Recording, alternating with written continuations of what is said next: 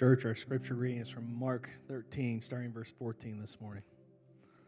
But when you see the abomination of desolation standing where he ought not to be, let the readers understand.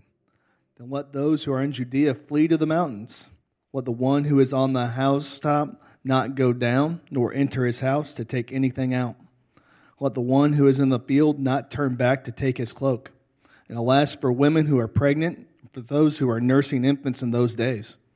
Pray that it may not happen in winter, for in those days there will be such tribulation has not been from the beginning of the creation that God created until now. It never will be. If the Lord has now cut short the days, no human being would be saved. But for the sake of the elect whom he chose, he shortened the days. And then if anyone says to you, look, here is the Christ, or look, there he is, do not believe it. For false Christs and false prophets will arise and perform signs and wonders to lead astray, if possible, the elect. But be on guard. I have told you all things beforehand. Church, this is the word of God. Amen, church. Please go ahead and have a seat. Good morning to you all. Oh, I think we're still asleep this morning. Good morning to you all. All right. Whether you're a regular attender here at Harvest or a visitor with us or you're tuning in online, I want to welcome each and every single one of you here to Harvest this morning. Glad you're here. I am excited because after a bit of a break, we come back now to the book of Mark. It's been some weeks since we've looked at this. We've been working through this book, believe it or not. It's been over a year now that we have been working through this wonderful gospel, and we're getting close to finishing it. We've got the rest of chapter 13, then 14, 15, and 16. We're getting very close. But can I share something with you real fast? It's been a doozy of a week studying this passage. As Brother Scott was reading, you most likely picked up, there are some heavy topics in our passage this morning, and I just want to acknowledge that. I want to acknowledge that it's heavy. I want to acknowledge that I have been striving to be diligent to bring the truth of God's word to you this morning. God's word is powerful, God's word is rich, and sometimes God's word is heavy. But we're going to dive into these topics. Are you ready? Yes. All right, somebody's ready. Good. Well, many of you probably have picked up on this. For many years now, there's been a popular genre of fiction that's called dystopian literature.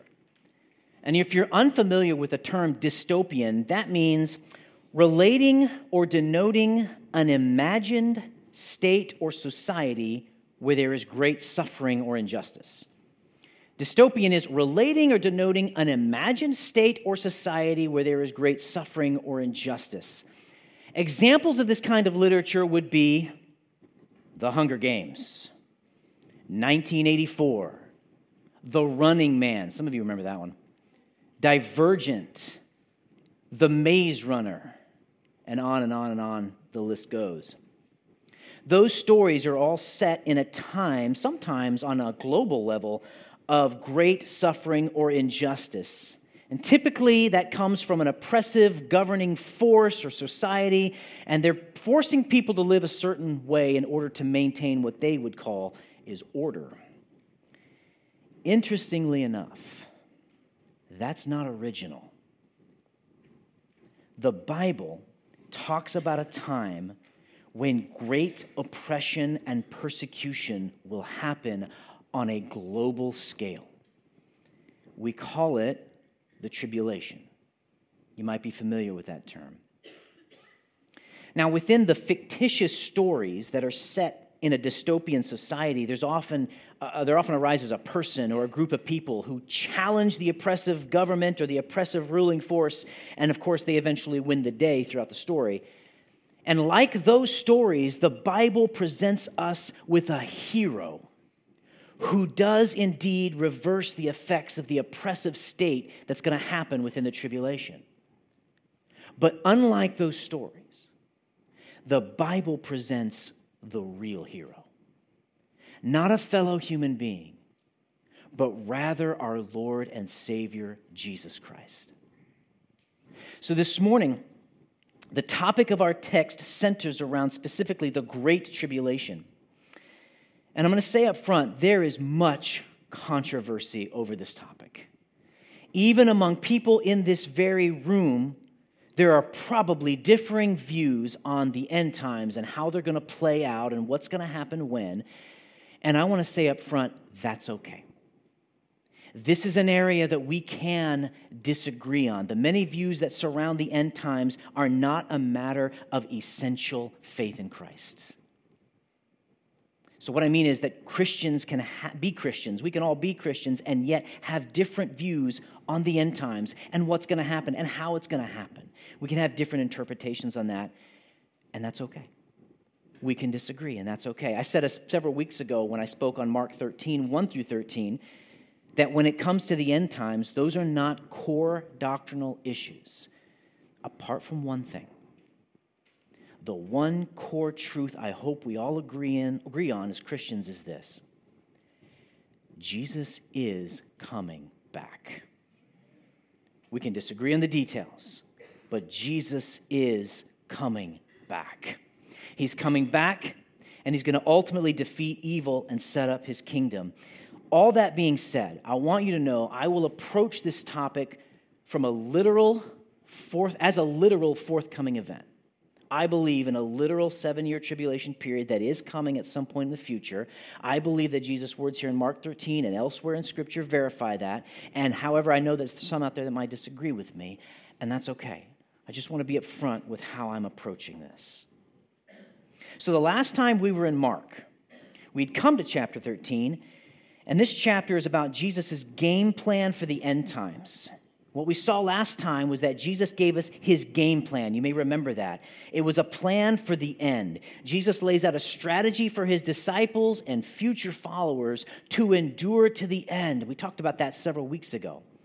This morning, we're continuing that idea, or at least we're continuing this discourse that Jesus is having with his disciples. And we get to this period called the Great Tribulation. And I want to share 3 things about the Great Tribulation from our text. But before we get there, I do want to take a moment, because it's been a while since we've been in Mark, so I want to go back. I want to look at where we've been and how we got to where we are. So we've been, as I said, in Mark for over a year now, and at this point, we're over 3/4 of the way through. My hope, by the way, my plan, may not be God's plan, but my plan, is that we will finish the book of Mark on Easter Sunday. Lord willing, that's the plan. We'll see what God does.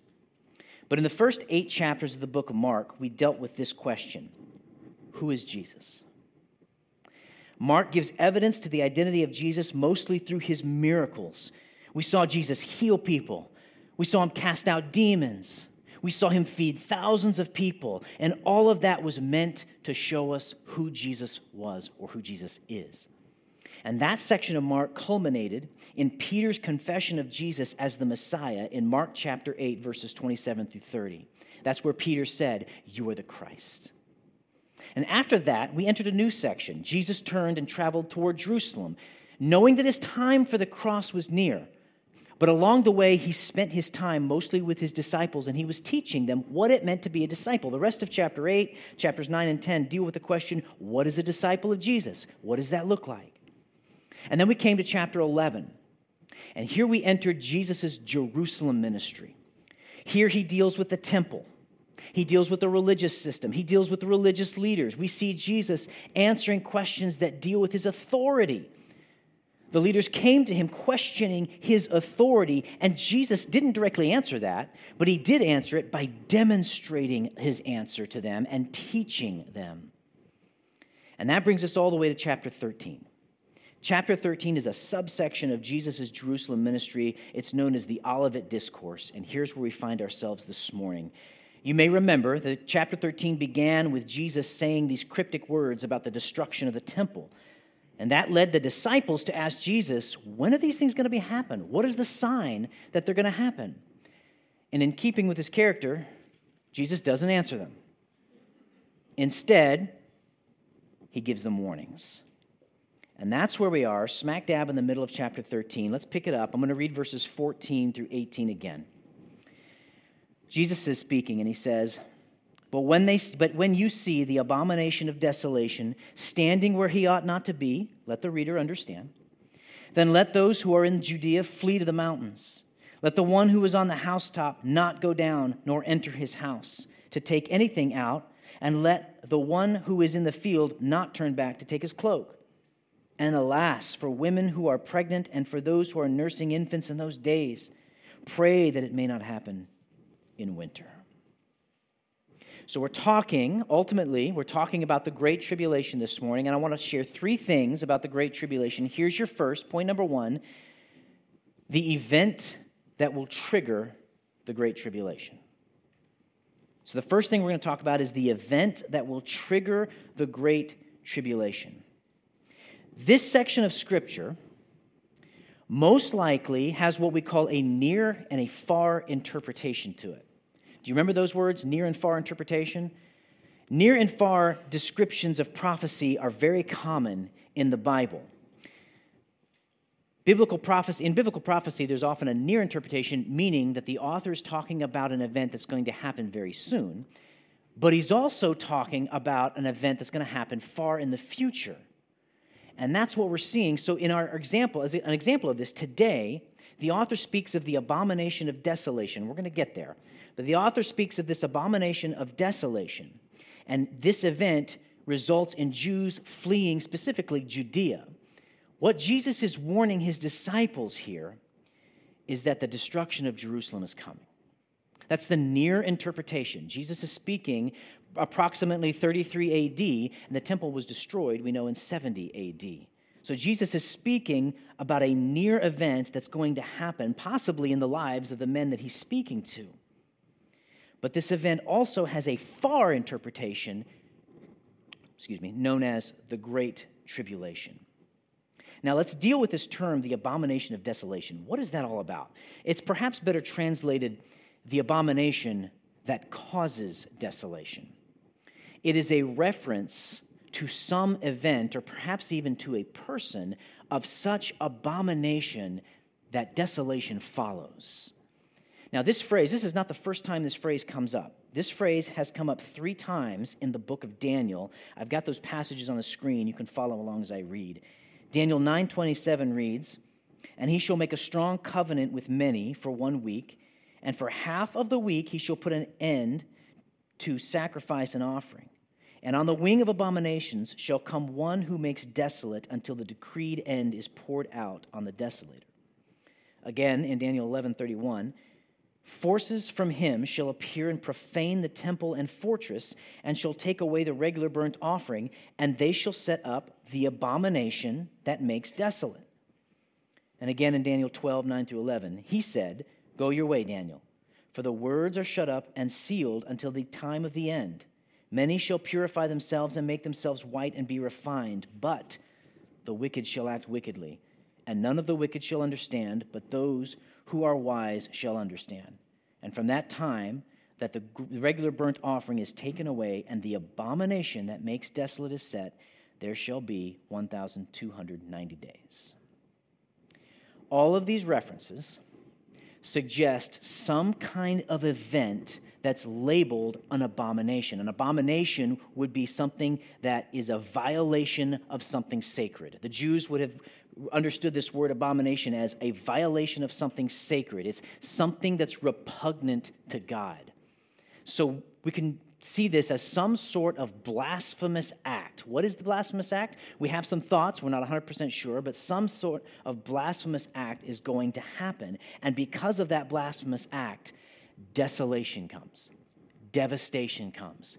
Destruction is going to happen throughout the world. Now, many people believe that this prophecy from Daniel was in part fulfilled at the destruction of Jerusalem. That would have been the near interpretation. Daniel and Jesus here in Mark 13 probably are speaking of the events that happen around 66 to 70 AD with the siege of Jerusalem, the destruction of Jerusalem, and the destruction of the temple. So that is likely the near interpretation of what Jesus is talking about here. But the far interpretation, let's look at verse 14 again. He says, "But when you see the abomination of desolation standing where he ought not to be. Now that sounds weird. If it sounds weird to you, good. It's supposed to sound weird. It's a little strange. In fact, in the Greek, the grammar isn't quite correct. The text seems to be referring to an abominable event, and that's in the gender there is neuter, but also the text is referring to a he, and the gender there is masculine. And those shouldn't go together. This appears to be a blasphemous act done by a person.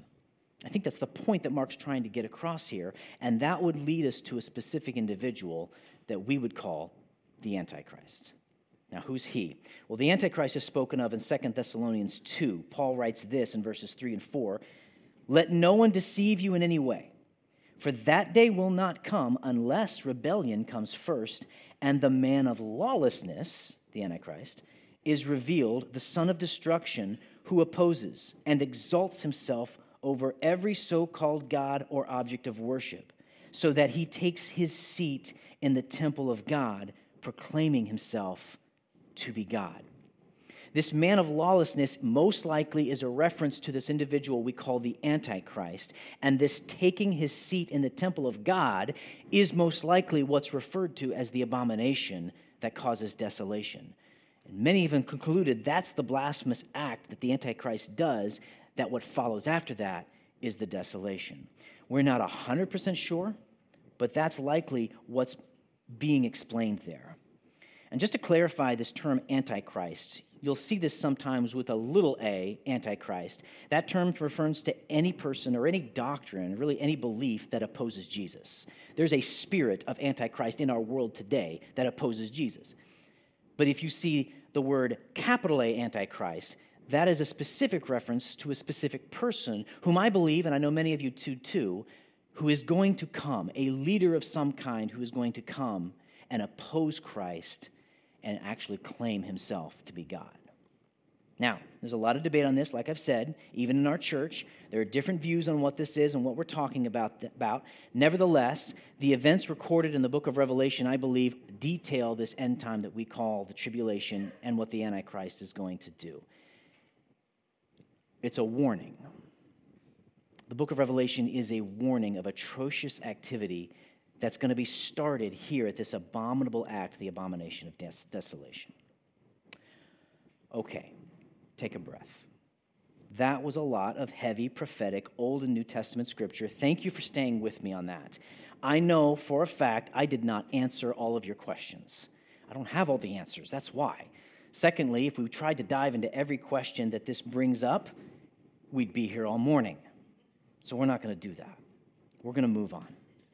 But just as a quick note, there's something else that probably stuck out in verse 14 that was a little confusing to you. It's that phrase, "let the reader understand." And honestly, it's a bit difficult to determine how exactly is that being used here in the book of Mark. Well, Mark could have written that phrase, "let the reader understand," writing to his original readers in Rome and giving them a clue to, hey, pay attention here because the times are getting desperate. Let me explain. Mark wrote approximately between 50 and 60 AD, so it's before Jerusalem had been destroyed. However, things in history were heating up. Persecution was heating up. So as Mark was writing this, it's possible he could have included that phrase, "let the reader understand," to clue them in to what's happening around us and to clue them in that it's okay. Jesus warned us about these things.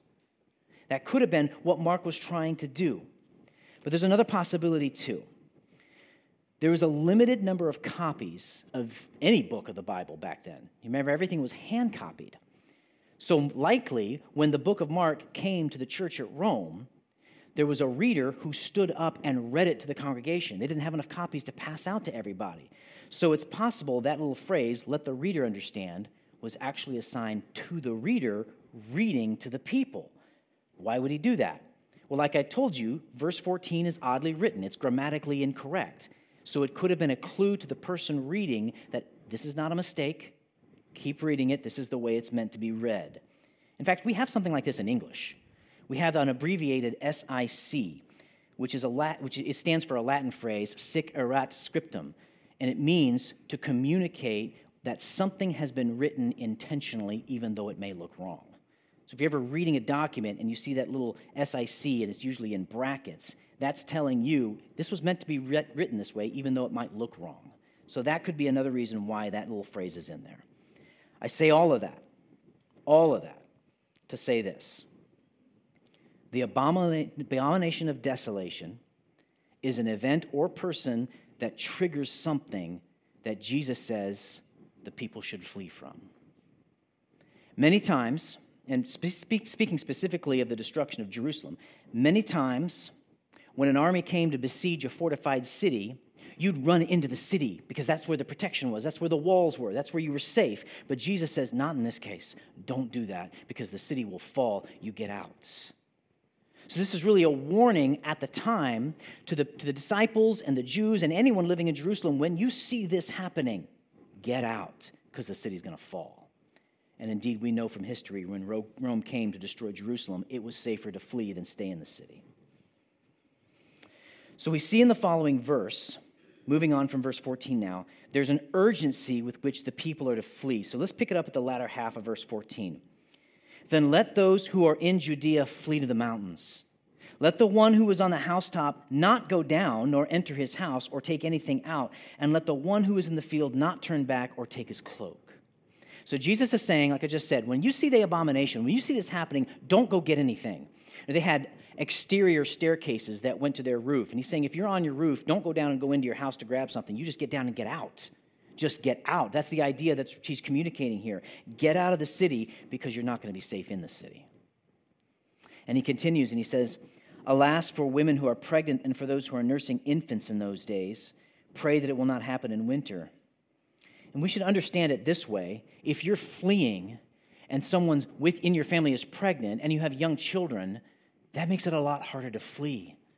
Jesus is communicating this is going to be tragic for those people who are trying to flee and they can't get away as quickly as they would like to because of these things. And he says the reference to winter, of course, would suggest a problem with rain. There would be a lot of rain, a lot of swollen wadis, a lot of swollen rivers, so crossing those would make things difficult. So Jesus is actually saying, pray that it doesn't happen in winter, which I find that interesting. Pray that your flight is not hampered. What do we see there? We see a picture of a gracious God in the midst of the turmoil that's to come. Pray that your flight is not hampered. Now, I've taken a lot of time to unpack this first section. I've given you a lot of information, and the question we should walk away from is this. What in the world should I do with all that? What should we do with all of that information? I mean, we didn't live in Jerusalem at the time of the fall. We didn't live there. It was destroyed. However, like I said, the far interpretation is the great tribulation and the atrocities that is surrounding that. So here's what we take away with this. In times of great distress, it might come down to a point when we need to flee. We might live to see such a time where we need to take flight because our lives are in danger. Jesus actually backs this up in Matthew 10:23. He says this, when they persecute you in one town, flee to the next.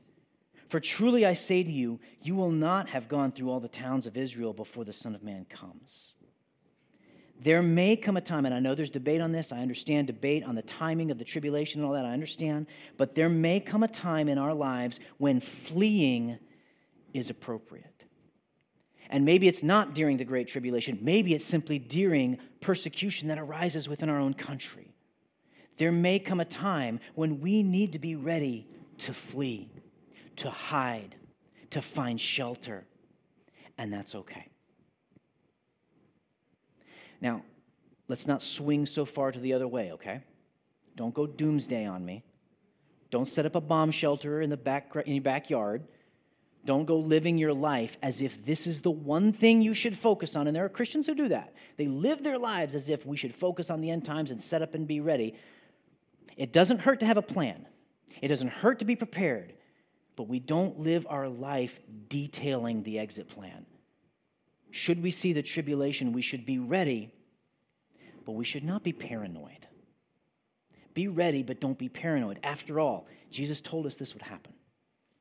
Whether our generation or future Christian generations see this, Jesus told us it would happen. We may live to see this. We may not live to see this. I have no idea. But don't get distracted from the ultimate plan. And the ultimate plan, Jesus tells us in Matthew 28, is make disciples. Don't get distracted by the events that are to come that we forget to make disciples. Don't let the future scare you from proclaiming the truth that Jesus is Lord. Stick to the plan and make disciples. Okay, that's the event that sparks the Great Tribulation. Here's your second point, the period of the Great Tribulation. So we talked about what sparks it. Now we're going to talk about the period of it. Look with me at verse 19. For in those days, there will be such tribulation as not been from the beginning of the creation that God created until now, and never will be. And if the Lord had not cut short the days, no human being would be saved. But for the sake of the elect whom he chose, he shortened the days. In these two short verses, Jesus declares the Great Tribulation. This is spoken of here in Mark 13, in Matthew 24, and in great detail in the book of Revelation. Now, something I want to point out. The Great Tribulation is slightly different than the tribulation. Let me explain that. The tribulation is what we say when we're referring to the 7-year period, and you may have heard about this, the 7-year period where the Antichrist comes to power and he rules and reigns. The Great Tribulation is the last 3.5 years. That's when persecution rises. That's when all the atrocities take place and things get really, really bad. So just know that there's a difference there. Jesus is telling us here about the Great Tribulation, the last 3.5 years. There will be great turmoil. The verse says, as has not been seen from the beginning of creation that God created until now and never will be. Now, by the way, that word tribulation is the word thlipsis in the Greek, and it means trouble that inflicts distress, oppression, or affliction. It's a word that can describe inward distress, when you are in pain, when you are in emotional turmoil. It can also describe outward distress, like we see from what Jesus is describing here. The way Jesus uses this here, it's the ultimate pain of humanity. It is the greatest oppression against Christians and, don't forget, the nation of Israel. All throughout history, Christians and Jews have been persecuted. They've experienced great tribulation, true, but not like this. This is the greatest and most extensive period of tribulation the world will ever see. Sin will run rampant. Mankind will be at its absolute worst. It's going to be awful. It's going to be awful. The book of Revelation speaks of horrible persecution, of devastating natural disasters, and rampant sin and wickedness. The entire world will feel the effects of the Great Tribulation. If you think of all the atrocious acts that have ever happened in history, take the Indonesian mass killings in 1965 through 66, the 1971 Bangladesh genocide, the Cambodian genocide, the 1984 Sikh genocide, the Guatemalan genocide, the East Timor genocide. Jesus says the Great Tribulation is going to be worse. All the movies that we see about a dystopian period, all the stories that we read about a dystopian period, they try to capture a horrendous, oppressive, world-dominating government, but they don't even come close to what's going to happen during the Great Tribulation. Let's ask ourselves a question. Why in the world would God allow such horrendous evil? Why? I mean, if it's going to be that bad, why does he even allow it? Let's not forget something. God does not do things unintentionally. The tribulation has a purpose. I would actually propose to you that the tribulation has two purposes. Two purposes. Number one, to judge the unbelieving, and number two, to save the believing. And this goes for the nation of Israel as well as the nations as a whole. There's two purposes going on, judging the unbelieving and saving the believing. John MacArthur says this, the tribulation has two purposes for Israel, judge the rebels, save the believing. Two purposes for the nations, judge and save. The purpose behind the Great Tribulation is to both judge and save. And you might think, judgment I get. If it's going to be so bad, I can see how it's God's judgment. Absolutely. But how is this saving the believing? Especially if they're the ones being persecuted, if they're the ones dying for their faith, how in the world is this saving the believing? What is meant there is not necessarily saving their lives, but weeding out the false believers from the good, from the true. The Great Tribulation will weed out those who have a claim to Christ versus those who really know Christ. Believers, and we're going to get to this in the next couple of verses, believers in Jesus Christ are going to endure to the end. That's how the believing are saved. And as we read all this, and as we study this, and as you think about this, you might be asking yourself, where's the mercy of God in all this? Keep reading, verse 20.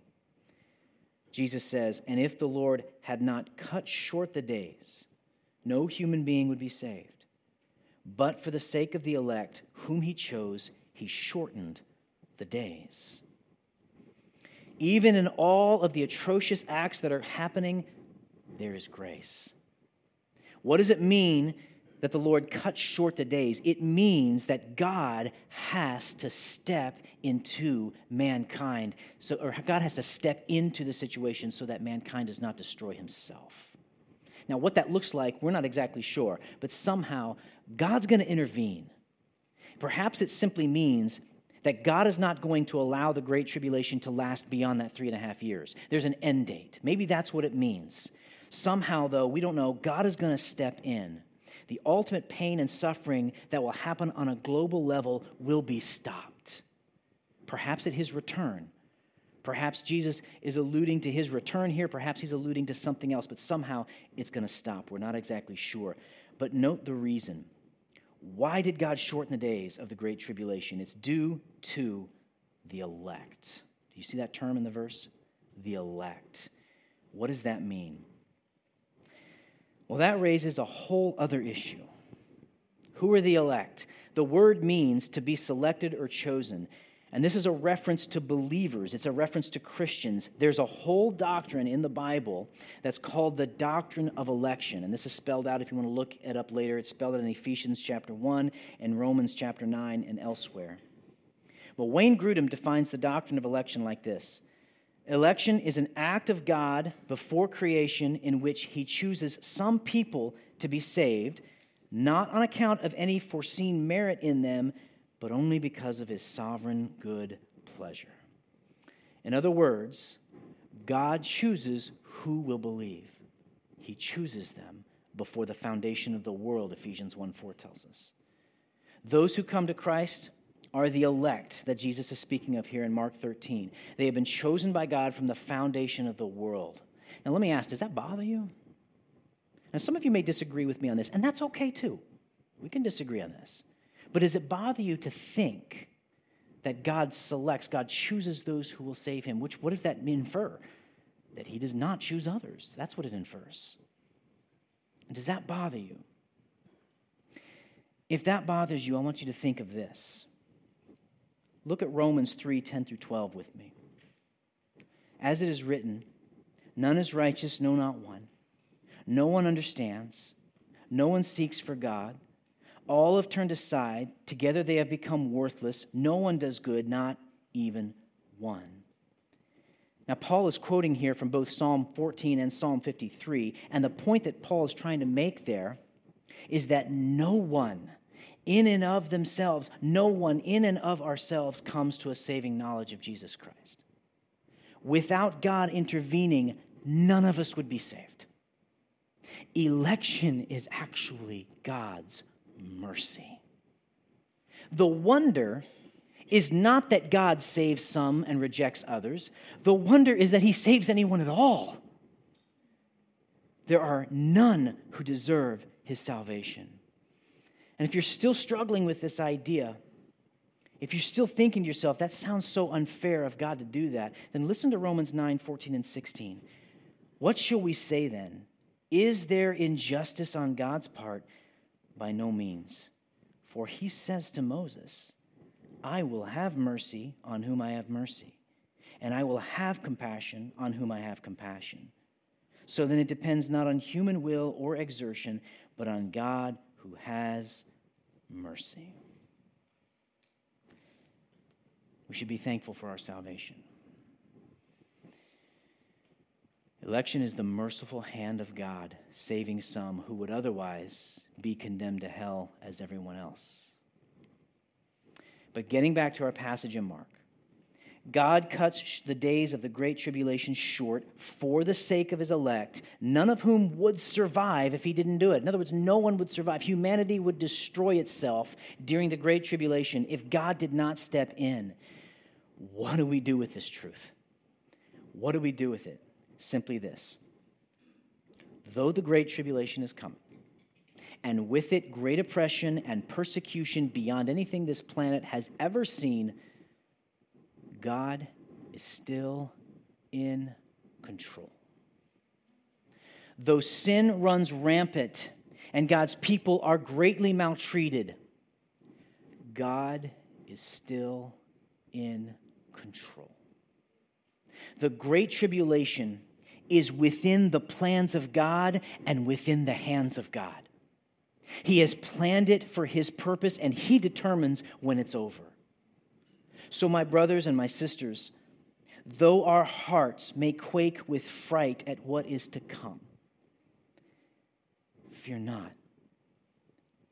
God is in complete and total control, even over the worst event in human history. So this means that no matter what happens, God has you in his hands. Whatever happens, God has your children in his hands. He is in complete and total control. My friends, even if you and I should see the worst of the worst, God will not abandon us. He is in control. Stand firm in your faith no matter what comes. And that's true, not just in the Great Tribulation, but today, here, and now. No matter what you're facing, God is still in control. You know, there's an old Petra song. How many Petra fans out there? Like two. Awesome. There's an old Petra song that talks about how the world wants to destroy Christians. And part of the lyrics go like this: bring on the lions and heat up the fire. It's not enough to stop this man's desire. Stay strong. Come what may, God is in control. The last thing I want to look at from our passage this morning is this: the deception within the Great Tribulation. The deception within the Great Tribulation. Jesus continues in verse 21.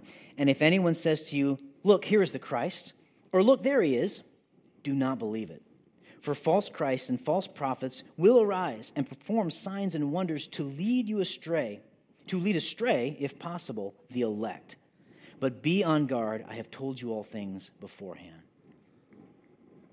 Jesus mentioned this earlier in Mark 13, by the way. In verse 5, he said, see to it that no one leads you astray. Many will come in my name, saying, I am he, and they will lead many astray. I told you a few weeks ago when I preached on that, to not be led astray by anyone who claims to be the Christ. False Christs, by the way, are a sign that the tribulation's coming, but false Christs and false prophets will also continue to arise within the Great Tribulation as it's playing out. And just to be clear on this, a false Christ is someone who's claiming to be Jesus. And we've seen this as many examples even in our own day and age. A few weeks ago, I mentioned David Koresh. But there's many other examples of people, due to either great delusion or mental disorders or even satanic influence, they claim to be Jesus. And Jesus is warning us here in Mark 13, 20 through 23, don't listen to any claims. Don't listen to anybody who comes to you and says, the Christ is here, the Christ is there. Anyone who says that, we're not to listen to him. Now, a couple questions. First, why? Why would Jesus warn us about this? And why would he warn us twice within the same chapter? Well, first, Jesus says here in Mark 13, 21 through 23, that they're going to be very convincing. They're going to be very convincing. He says they're going to perform signs and wonders. They're going to dazzle people. How are they going to do that? I don't know. Possibly through the power of Satan, possibly through just some sort of trick. They're going to dazzle people. They're going to be very convincing. So Jesus is telling them, don't be duped. Don't be led astray. And secondly, he tells us here, they're going to be so convincing that if it were possible for the elect, if it were possible for those who believe in Jesus to be deceived, they would be deceived. The comforting thing is, that's not possible. It's not possible for those who are truly saved to be deceived. But then why does Christ even warn us? Why is he even warning us then? Let's use our imagination for a minute. If you picture yourself within this period, you're hiding. You're trying to just stay alive. You're trying to keep your family safe. It's dangerous. Everywhere we go, it's dangerous. You're tired. You're weary. You're emotionally drained all the time. People will be desperate for the Messiah. We will be desperate for the Messiah. So desperate to see an end to the tyranny that one word of the Christ is here will be tempting. It will be tempting. So my warning to you and my warning to myself is this. If, my friends, we live to see such a period, don't be deceived. If someone tries to convince you the Christ is here, the Christ is there, don't be deceived, no matter how tempting it may be, no matter how desperate you may feel. When Jesus does return, it will be unmistakable. But we'll talk about that next week. What is Jesus' word to us here in the text? He tells us to be on guard. And by the way, that's the same phrase that's used twice in the previous verses. It means to see or perceive, but it also means to be aware. To be aware. Jesus says he's told us all things beforehand, so we have no reason to not be aware. He's explained what's coming. We have no excuse. So church, be on guard, be watchful. How do we do that? First, let me give you a few don'ts. Don't be caught off guard. If these events happen in our lifetime, be ready. As I said before, be ready to stand firm in your faith. Don't waver in what you believe. Don't deny Christ. Don't stop loving and serving people. Don't stop proclaiming the gospel. The coming of the Great Tribulation does not mean we give up on the Great Commission. Our mission as a church, our mission as the people of God is to make disciples of Jesus Christ. That doesn't stop until Christ returns and sets up his kingdom. Those are some don'ts. Here are some do's. Do keep praying. Do keep praying for the gospel to make an impact in all parts of the world. Do be a faithful disciple of Jesus Christ, taking the gospel into your own sphere of influence. Do immerse yourself in truth so that you don't even come close to being deceived by a false Christ. Keep reading. Keep studying. Keep coming to church. Keep investing in the relationships in your church and in your small group. Keep growing so that you can spot false teaching a mile away. I told you at the start of this sermon, the difference between the Bible and the many other stories that are set in a dystopian time is that the Bible does not present a human being or a group of humans as the heroes who fight against the oppressive government. Rather, the Bible presents our true Savior as the only way of salvation and who will one day right every wrong and ultimately defeat sin and evil. How do we see people responding in our passage to the Great Tribulation? From the passage, we see people fleeing. We see people in such great persecution that humanity would die out if God did not step in. And we see people so desperate for a Savior that they are willing to believe in anything, even if it's false. How should we respond to the Great Tribulation?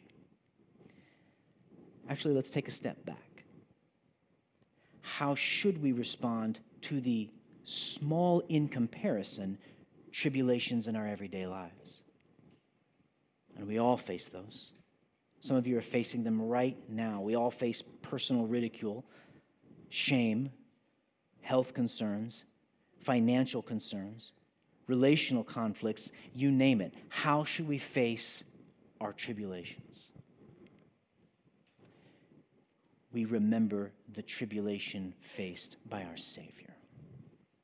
We remember that he faced the crowd spitting on him, beating on him, stripping him, scourging him, crucifying him.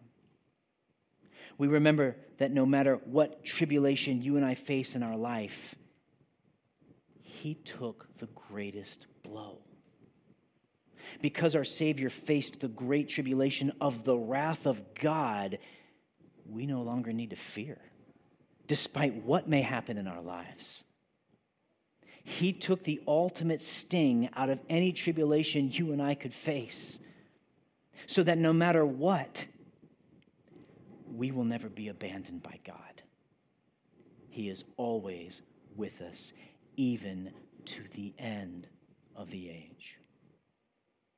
And by looking to him, we can confidently face whatever comes our way, knowing that he's already paid the ultimate price. So come what may, church. For beyond this life is reward beyond our imagination. So be on your guard. Stay faithful. Your Savior, the hero, has already faced the worst of it. Let's pray.